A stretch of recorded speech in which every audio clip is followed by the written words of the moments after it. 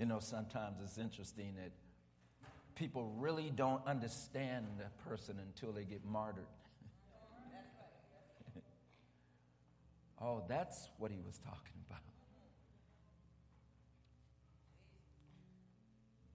And I thank God for the ministry that he is a steward of. I thank God for Sister Kim. I thank God for Elder Cox. I thank God for the music minister. I thank God for you.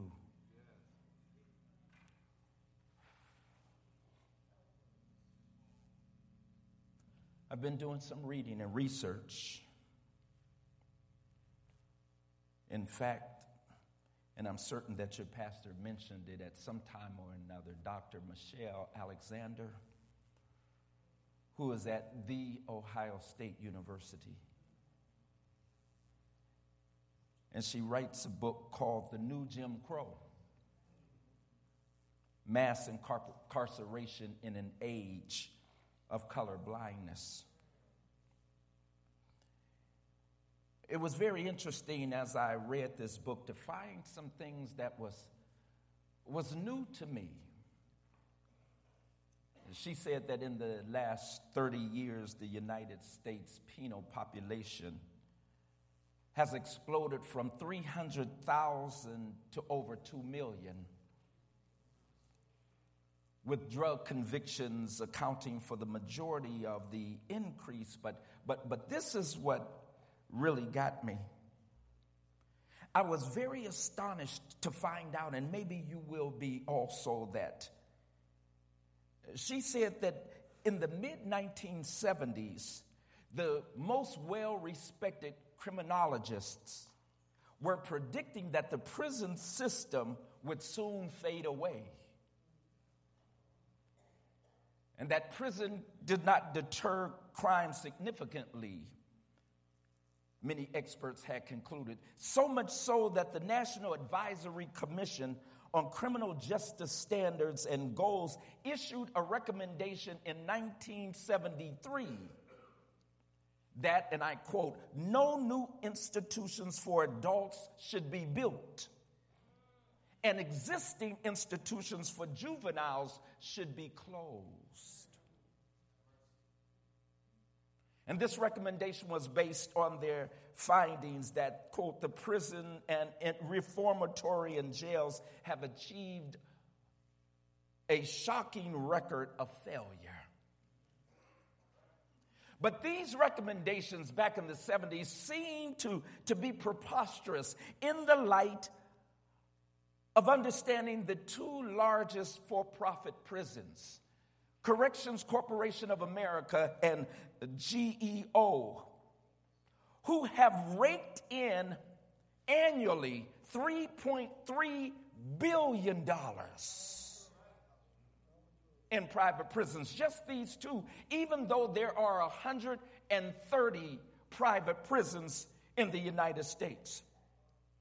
And over his career, Mark Rubio, you know him, has received more than $40,000 in campaign donations from GEO, making him the Senate's top career recipient in contributions from this company.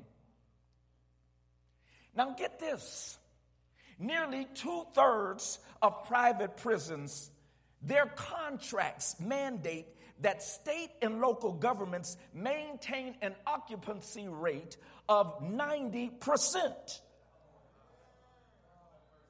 90%, or the taxpayers will be required to pay for empty beds. In Arizona, 3 prisons are operating off of 100% occupancy guarantee.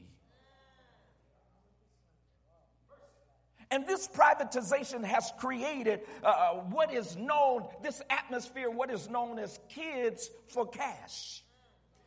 This was the scandal of these 2 judges in Pennsylvania who had received $2.6 million in kickbacks for-profit juvenile facilities to lock our young men and women up. Juveniles. And In just August of 2015, the judge received 28 years in prison. Prisons take many forms. And therefore, my primary interest and emphasis today is not on the unfortunate multitudes who languish behind iron bars, but on unsuspecting believers who are imprisoned behind virtual bars. Those of us who are doing life sentences. I was commanded to a life sentence until I received liberation. I was incarcerated, and many believers are incarcerated behind what I call thinking and theological prisons, where we come to church every week, but we still are not free, still institutionalized behind faulty thinking and theology that inhibits us and prohibits us from having true freedom in Christ.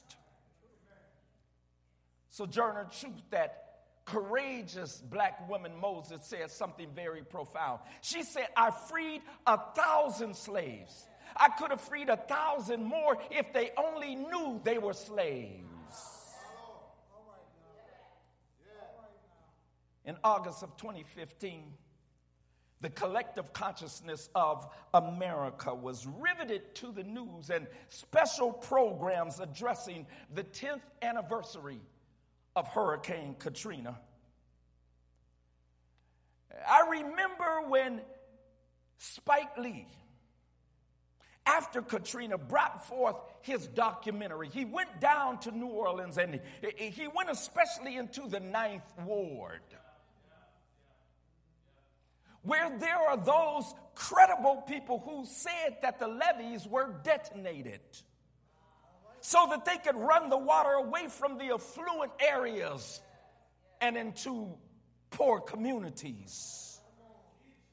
Spike Lee's documentary was entitled, When the Levees Broke, a Requiem in 4 Acts.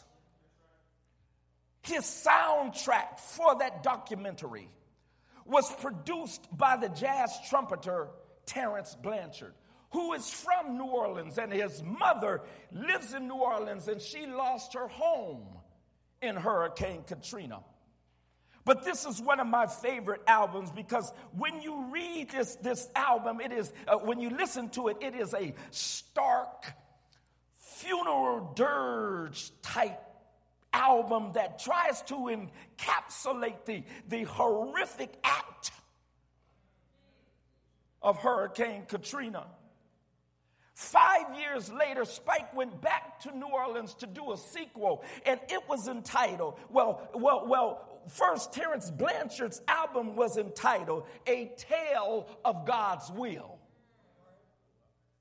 But then when Spike went back 5 years later for his sequel, he entitled the documentary, If God is Willing and the Creek Don't Rise. Buckle up. The will of God provokes a conundrum of thoughts and feelings, from silent, passive resignation to discombobulating questions and vehement outcries and anger to God. Is there a word from the Lord today concerning his will? Yes, there is a word from the Lord. There was a woman who inquired of the Lord, Lord, when will you cease to strew our pathway with obstacles? And the Lord said to her, murmur not, for this is how I treat my friends. And she replied, oh Lord God, that's why you have so few. This woman's sincere and critical response is not foreign to many of us if we are courageous enough to unlock the pain-filled, foul memory cabinets of our mind, where in those files lies the archives of physical and mental and sexual and emotional abuse. There are records in those files of abandonment and neglect and troubling revelations of rape and molestation. There are papers of painstaking loneliness and blatant disrespect and a disturbing dossier of disappointment and discouragement and depression, all filed under the ironic name, the will of God. God has fewer friends than you think. You see, most of us are not letting on, but many of us have some serious issues concerning God's will, especially for our lives and what has happened in our lives. And some of us are not as close to God as some of us want us to think they are. The truth is that many folk, believers, are estranged from God. Faking like some couples, married couples who come to church, posing a loving persona, but when they go home, they are on the brink of a devastating divorce. For others of us, our shouts of praise and raised hands divert people away from what we really think about God and how we really feel about His so-called will for our lives. The simple fact is that many of us have never been taught correctly about the will of God. We are imprisoned and incarcerated to faulty theology and thinking. Not understanding the will of God can be a very disquieting, tormenting experience that races the mind here and there and hangs it in suspense. It extinguishes our joy in the Lord. It dims our legitimate hopes. It breaks our sleep and hinders our faith. And for some of us, it has silenced our prayers and praise. I struggled with it. I will never forget the day I sat in the physician's office as he looked my wife in the eyes and said, "Mrs. Vanderhorst, you have breast cancer." I was devastated as I watched one single tear trickle down my wife's ebony face. And I made up my mind right there, and I'm serious right here. I said, if God gave my wife breast cancer, I will not serve Him anymore. I refuse to serve a cosmic joker.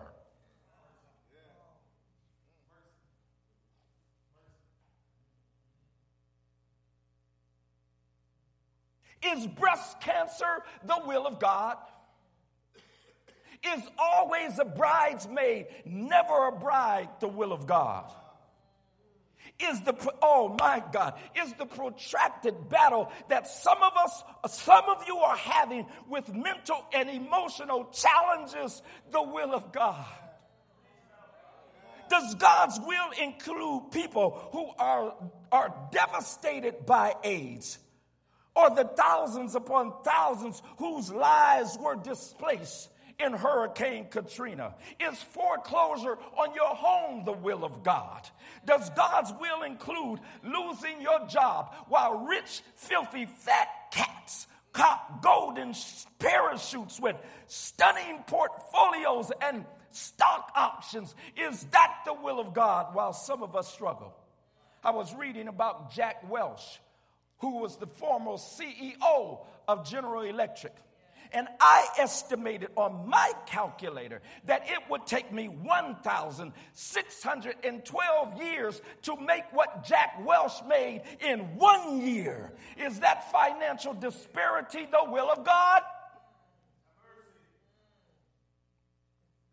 My wife's diagnosis of breast cancer in 1997 became my tipping point to acquire a solid, scriptural, balanced understanding of the will of God. You see, there are some folk that say, whatever happens is the will of God. God allows or permits these things. Well, if God allows or permits death and pain and suffering and depression and disappointment, then the devil can go on vacation. God got it.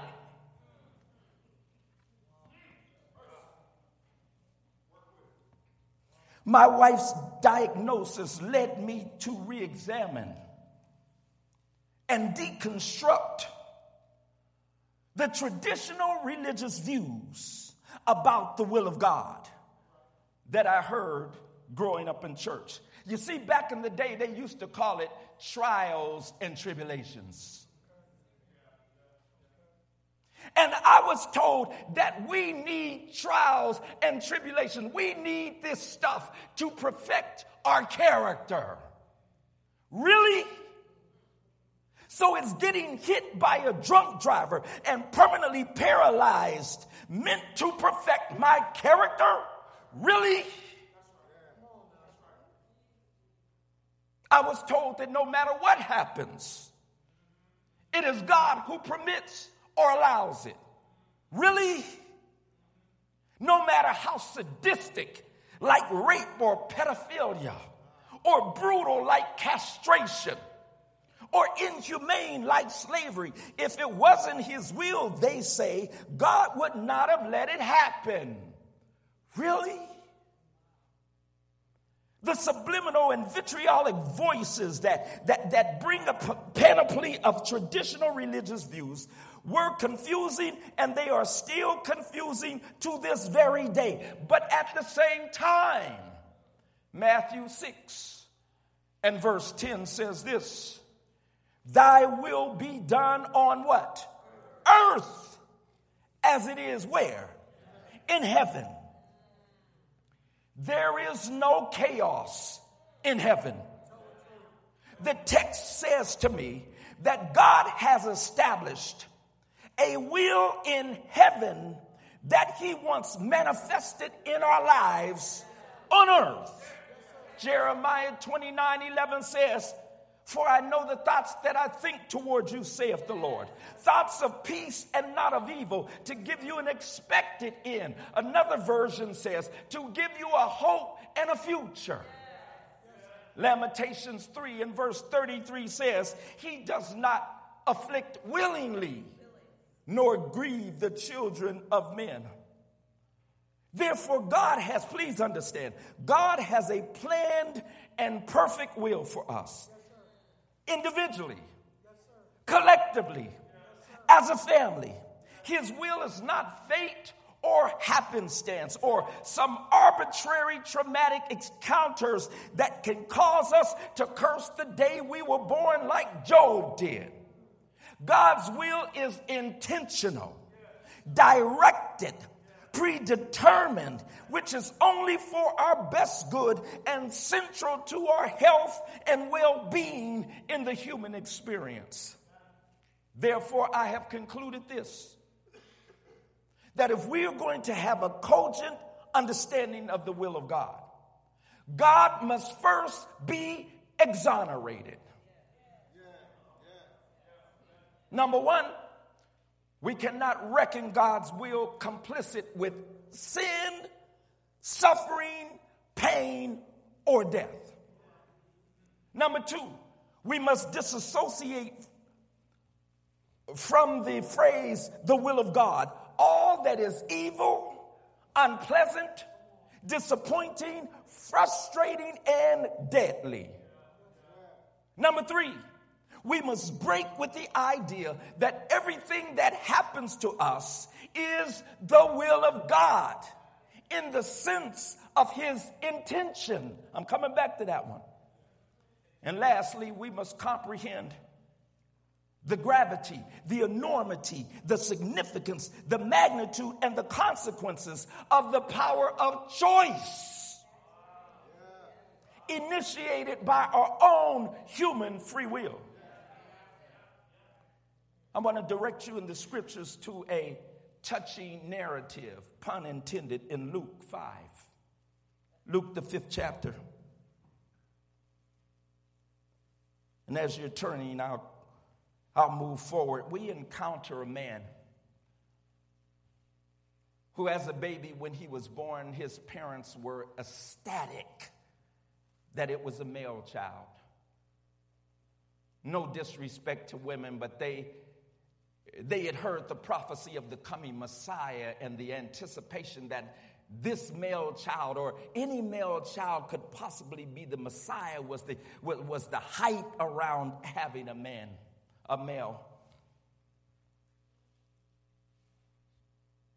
He was the joy of their life. But life, oh my God, life has a way of changing courses without notice. Chippy the parakeet never saw it coming. One moment he was comfortably perched in his cage singing. And then the next moment he was sucked in, washed up, and blown over. It all began when Chippy's owner was cleaning out his bird cage with a vacuum hose. And then the phone rang, and as she went to reach and pick up the phone, there was a swooping sound, and Chippy was sucked up into the vacuum cleaner.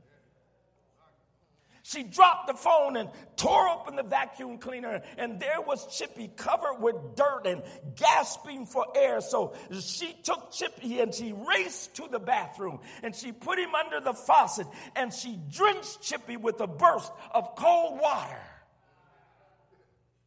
Realizing that Chippy was now wet and cold and shivering, she did what many of you would do. She pulled out her hairdryer and pelted Chippy with hot air. A few days later, the person who had called back to see how Chippy was doing. Chippy's owner said, "He doesn't sing anymore. He just sits and stares."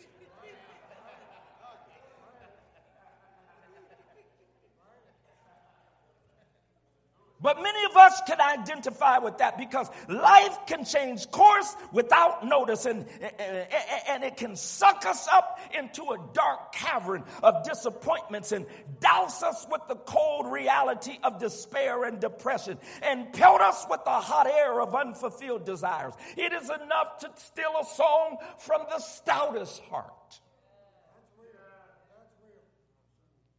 Life has a way of changing courses without notice. In Luke 5, we see a loathsome leper. We are not told how he contracted leprosy, but it is quite evident that he came in contact and contracted the disease knowingly or unknowingly. Each waking day, I need you to see him in your sanctified imagination. Each waking day is a challenge for him. How would he eat? What would he eat? Would someone be so kind enough or wasteful enough to drop a few scraps in his direction? Day after day, he etched out his miserable physical existence, but there was also his spiritual burden. He felt shut out by God, ignored, shut out from wholesome relationships, shut out from spiritual fellowship, all because of his circumstances. Was that the will of God? Is leprosy the will of God? There were those who believed it was, because their theology was, if he contracted it, then it must be God's permission or allowance. He must have done something. He must have gotten too close. The imprisonment of their thinking and theology said that God permitted or allowed it. But when we look at verse 12, we notice this. Luke 5 and verse 12. While Yeshua, Jesus, was in one of the towns, a man came along who was full of leprosy. Let's start right there. You see, Luke was a physician. And Luke was giving his prognosis, his diagnosis. So much so when he said this man was full of leprosy, this man was in the last stages of leprosy. Maybe his fingers were gone. Maybe his toes were gone, or a foot was gone that had dropped off because of this dreadful, horrific malady. But Luke said he was full of leprosy. He was on his way out. But can you see him throw a robe over his head as he bends and he ducks and dodges as he makes his way through the crowd?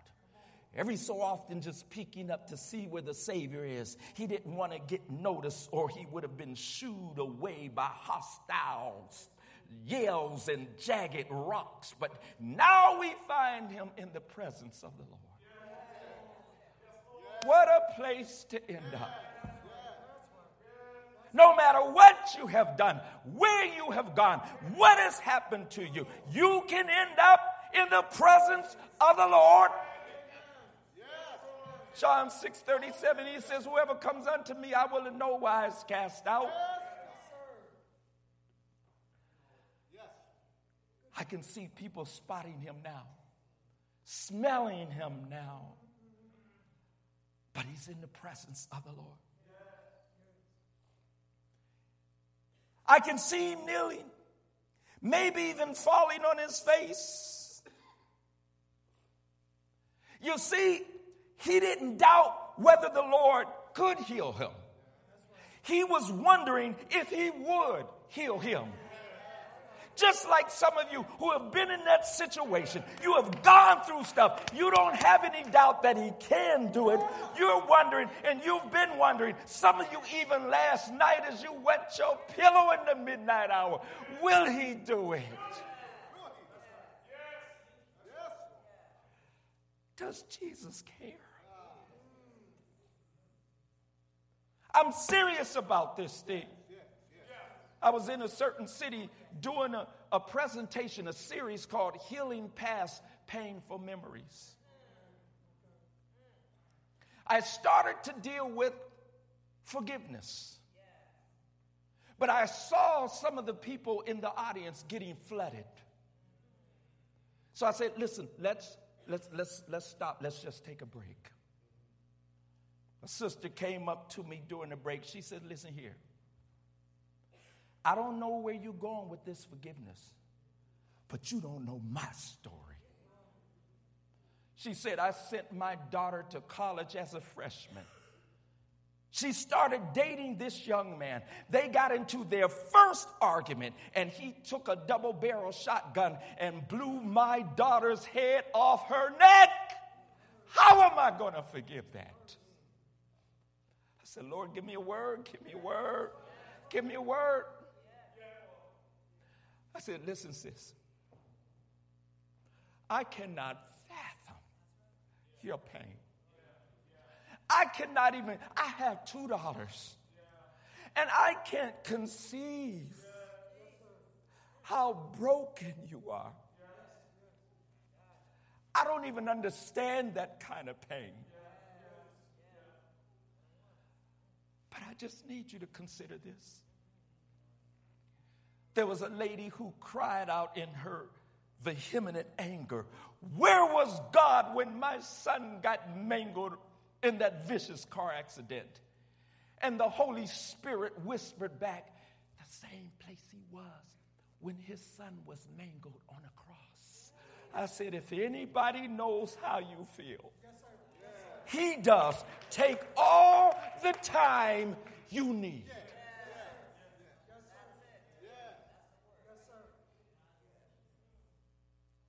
I don't know your story, but I know somebody in here has been struggling in your spirit. You shack and cohabitate with depression. It's your best friend now.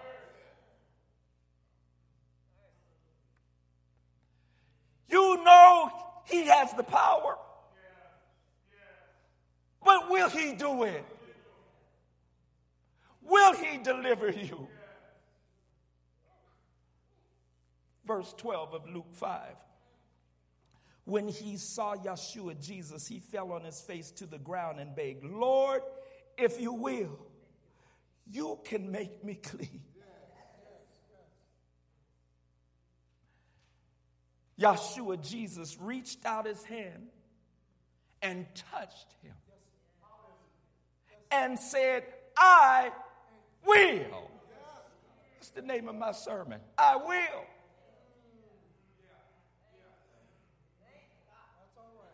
For those who have been struggling with any doubts about God's will concerning your life, your situation, your circumstances, your issue, your drama, my prayer today is that these two words will find a place in your spirit. I will.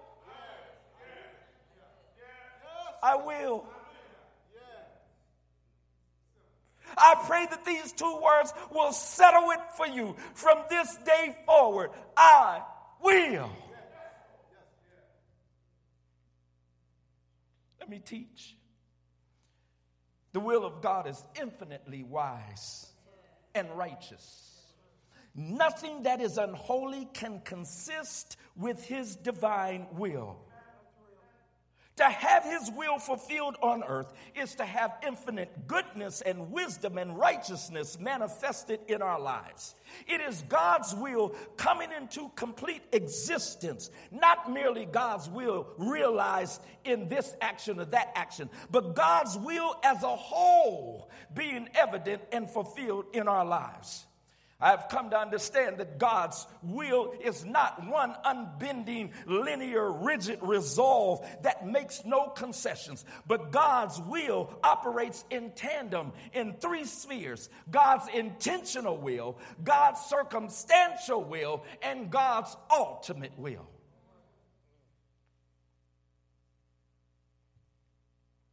I posit to you that nothing that you will ever go through, that you will ever experience, that will happen to you, can ever invalidate, cancel out those two words. I will.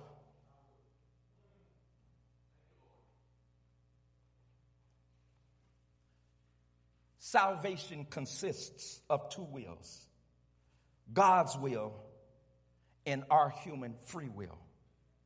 And those two wills must be co-joined to be one will.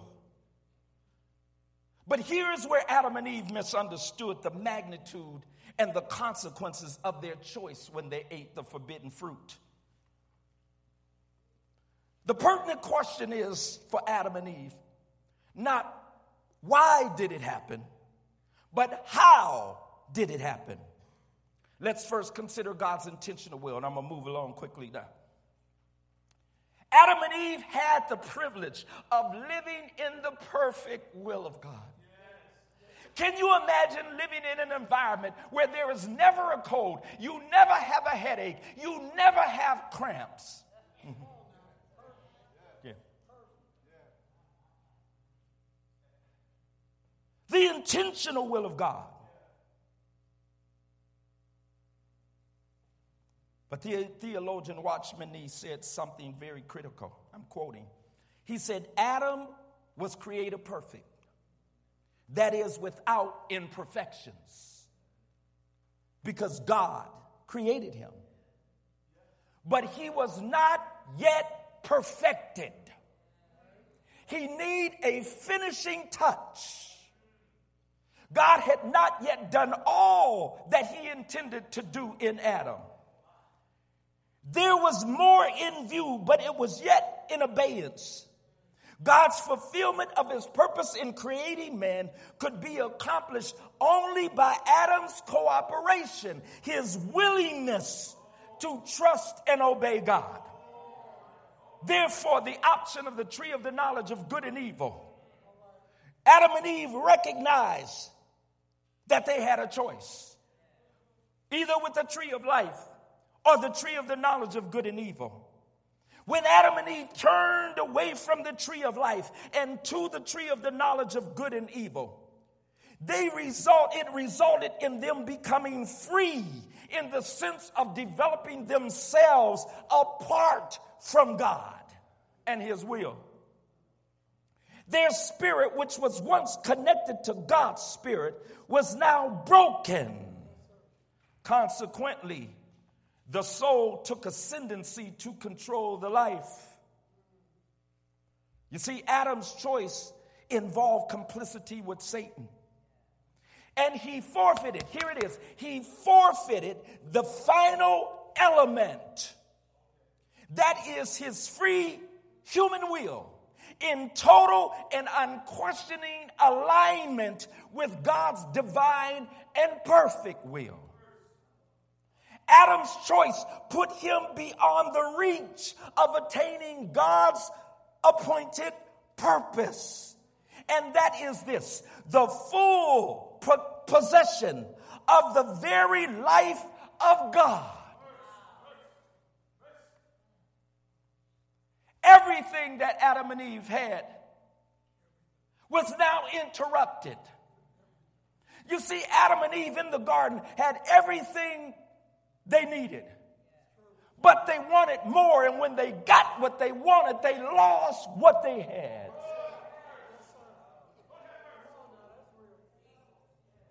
Now a disturbing reality broke into the earth realm that was just as awesome as sin itself.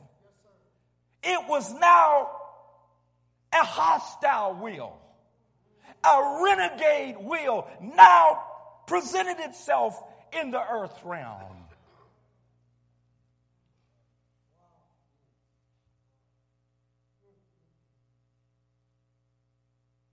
This played right into the hand of Satan. Now, it is a mistake to think that our human will is spiritual. Yeah, you got to cogitate on that. Our human will is not spiritual.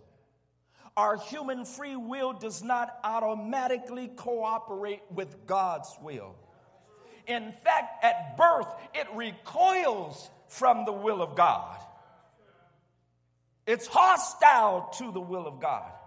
And Satan's success is not so much in getting us to sin outright, but simply getting us to act from ourselves, apart from God's will. But how would a rejected creator respond to the treasonous act as the serpent's venom coursed through their veins and ultimately through ours? Yahweh responded in Genesis 3:15, I will put enmity between thee and the serpent. I will bust his head, and he will bruise my heel. I tried to use my sanctified imagination to understand this happening, this incarnation, which is the great emptying. Can you see the Savior as him and his Father in the heavenly atmosphere? They begin to embrace as the Father say, I love you. I love you. And the Son responds back to him, I love you too. And maybe one by one he goes to each of the angels. There is no music in heaven. The antiphonal chorus of heaven has been hushed. The living creatures have stopped saying, holy, holy. All of heaven is silent. Maybe he embraces each angel. And then in the next moment, he's in the womb of a virgin. So much so that 2 Corinthians 5:21 says that he became sin for us. That's almost blasphemous to say. God became sin. For you. For me. And looming in the near future is a smelly trough and a splintered cross. We might glory in the cross, but God doesn't. For the cross is not God's intentional will. But in his love and mercy, God birthed a circumstantial will. Because God had to work out his will within the context that sin in our choice created. The cross is not God's intentional will. It is in his circumstantial will. Grace is in God's circumstantial will, not his intentional will. Forgiveness is not in God's intentional will. It's in his circumstantial will. He birthed a circumstantial will that now has to aggregate every lie you and I told. Every sin we have ever committed. The Word of God says the wages of sin is death. And every time we sin, we ought to be ready to die. But hallelujah, the gift of God. Every sin, everything you and I have ever done, just take all the sins that we have committed just in this building. And then multiply them by all of the people just in this city. The sins, and then this state, and over the whole world, those who have ever lived, he became sin for us. But it was not his intentional will. It was his circumstantial will that he had to work out sin within the circumstances that our choices have created. I do not believe, and you can quote me, I do not believe that God allows or permits sin, suffering, pain, or death. I believe that God allows and permits choice. We permit and allow pain, suffering, sin, and death.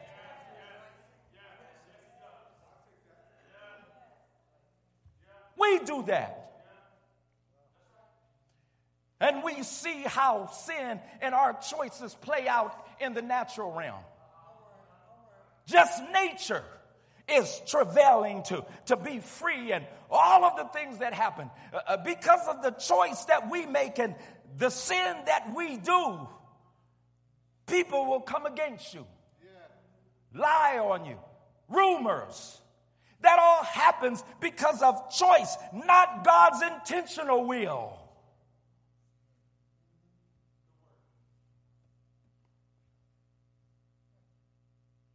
God's circumstantial will. Mercy is applied. Mercy is not in God's intentional will. Grace is in God's circumstantial will. He uses grace and mercy and forgiveness in his circumstantial will to redeem us. But let me end here. Finally is God's ultimate will. I'll break it down real quick. It was God's intentional will that Adam and Eve would live in a loving, obedient relationship with him. But when they sinned through their choice, now God birthed a circumstantial will, which now God has to work out his will within the environment that sin and our choice created. But finally is God's ultimate will to get us to the place that his intentional will had us before it was temporarily impeded by the circumstances. Boom, that went over somebody's head. Say it again.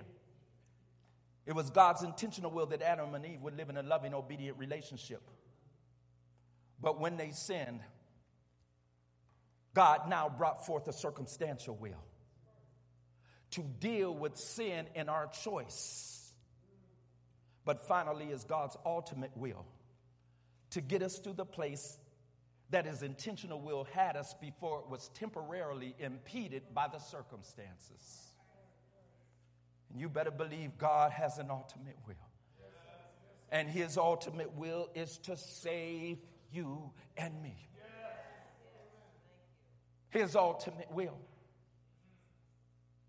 He says, I will in no wise cast out. God said, I will. He said, oh, my parents, my God. He says, those of you who contend with me, I will contend with thee, and I will save your children. I will.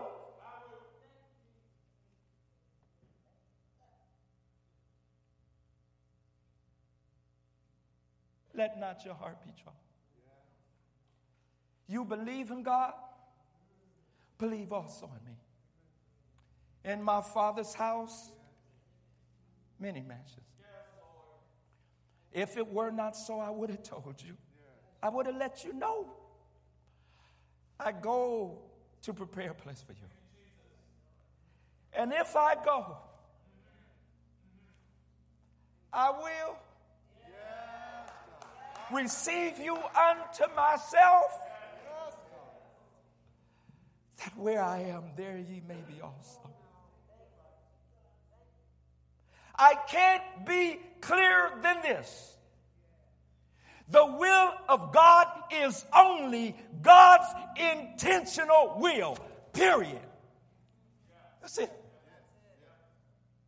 That's the only will that he says I want on earth. That is my will in heaven, is God's intentional will. It was not his will that my mother died of Alzheimer's. It wasn't his will that some of you are still in pain from untimely deaths of loved ones. It was not his will for you to be raped and lied on and abused.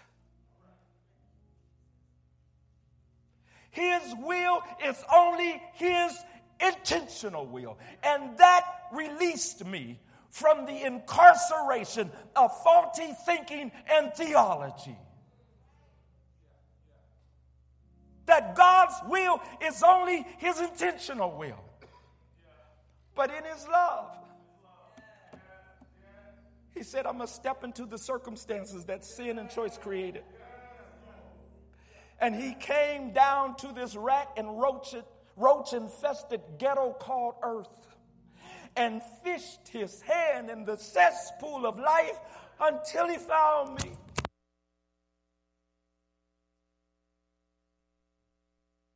And he said, I will never leave you, ever leave you, nor forsake you.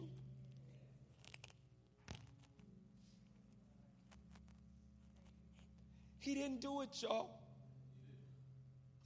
He didn't make you hurt like this. He didn't do it. It was the choice that he gives us as a free will. Yes, God. Yes, God.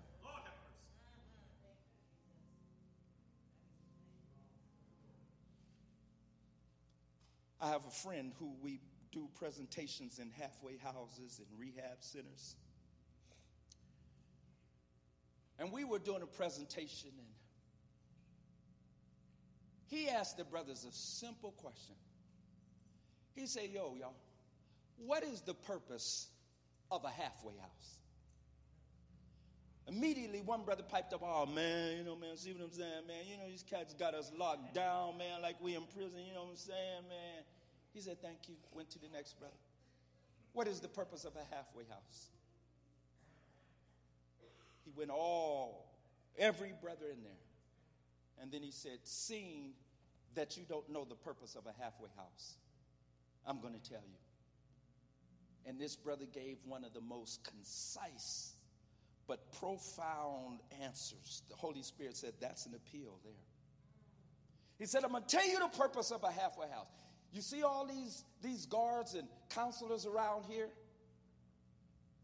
They do their half, you do yours. Oh, my goodness. Yes. Oh, my goodness. Yes.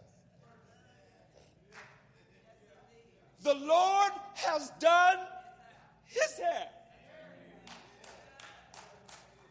When he said, I will. Now you do yours. What is your half? The Holy Spirit gave me a revelation. The highest level of spirituality that we will ever reach is willingness. That's it. The highest level of spirituality that you or I will ever reach is willingness. When he was in the garden and he said, not my will, thine be done. He said, I will. That's the highest level. That we have to be willing. We have to have our spirits open to the will and word of God. I will. Your heads are bowed.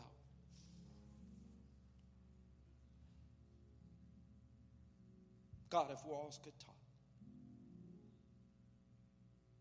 of the silent sufferers, of the anger and the bitterness that they thought you let happen. Oh God, your revelation that you gave me was that your wisdom and foreknowledge of what can and will happen because of sin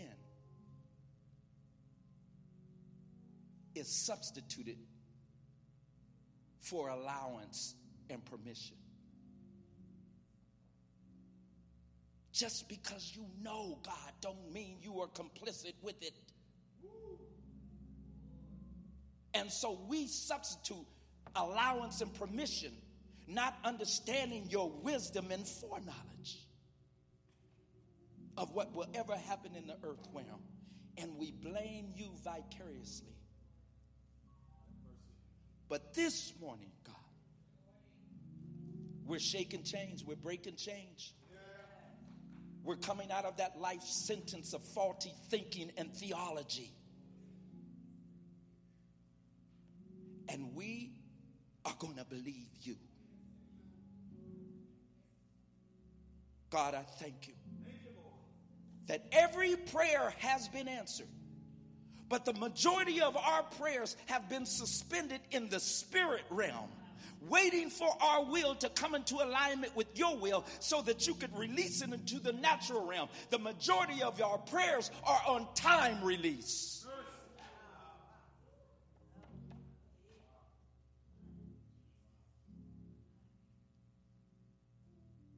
You've been hurt, you've been upset, you've been angry. You have not understood the will of God. You didn't know that his will was only his intentional will. You might be coming out of a storm. You might be in a storm, a situation. But you need prayer. You need that transitional prayer. Lord, I'm moving out of the chains of faulty thinking and theology. I don't know what your situation is. You need prayer. Won't you just come forward? Come forward. Come forward.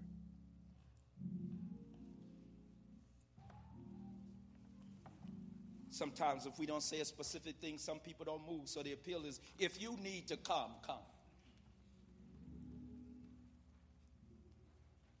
God, I want to be in your will. I want your full will manifested in my life.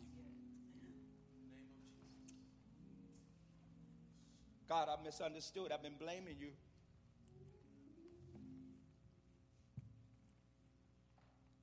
But I'm coming for prayer. I'm coming for release. Coming for liberation now. So that you can open up the spirit realm and release your will for our lives that we could not receive because we were thinking the wrong way. Father, in the name of Yeshua Jesus, God, we come right now. First of all, saying, have mercy on us, O God, according to thy loving kindness, according unto the multitudes of thy tender mercies. Blot out my transgressions and my sins. Create in me a clean heart, O God, and renew a right spirit within me. Cast me not, O God, away from thy presence, and take not thy Holy Spirit from me.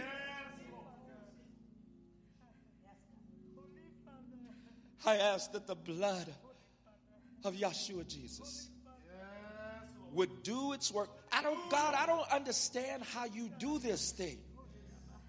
That you can take blood that you shed 2,000 years ago and still cleanse us with it. For you said if we confess, you are faithful and just to forgive us and to cleanse us from all unrighteousness. And all means all, no matter what we've ever done, who we've ever done it to, with, or at. And you will justify us, and which means justified, never sin. Thank you, God. Yes, Lord. Yes, thank you, Lord. That just for our decision now, we stand in your presence clean. There's somebody else. You need to come get in this prayer. You need to come. God just needs your permission. He just needs your permission to begin to release his full and established will for your life out of the spirit realm. So God, we thank you. Our eyes are on you now. We're not diverted away from faulty thinking theology, but our eyes are on you. And God, I am asking, now I'm demanding, according to your word. In the name of El Elyon, the Most High, that you would now begin to open the fount of heaven and release your predestined, predetermined will into those who responded. Open our eyes that we might see. And the majority of it doesn't come in dollar signs. It comes in renewed health. It comes in the dispelling of depression. God, it comes in the answers to prayer to see our children walk off of Fool's Hill and into Christ. For your glory, God, do this for your glory and for the increasing of our faith. Finally, there may be someone here who needs to give your whole life to the Lord. You've had the gift of inconsistency. You're making choices and decisions that is not in the will of God, but you're saying today, God, my whole life now, my whole life, nothing in reserved. If you're up front, just raise your hand. If you're in the congregation, just stand and come forward. My whole life, God. Everything, God. Everything, God. I want to be in your will. I want your full will to operate in my life. And according to your word, you'll do it. You're giving your whole life. Is there someone else? Saying, God, my whole life. My whole life. Father, as we close this prayer, we just want to thank you for Jesus. Thank you, Lord. Who stepped into our circumstances, brought grace and mercy and forgiveness. God, some of us should be dead. You saved us. And all we're going to do now is just be willing. If you say it, we will say, I will. As you show us, we will say, I will. In response to you who said, I will. As you teach us, we will say, I will. God, we will not have a resistant spirit. And throughout eternity, we will praise you and thank you and praise you and thank you and praise you and thank you and bless your name and worship God, world without end. In your names before our sake. Amen. Where there is life,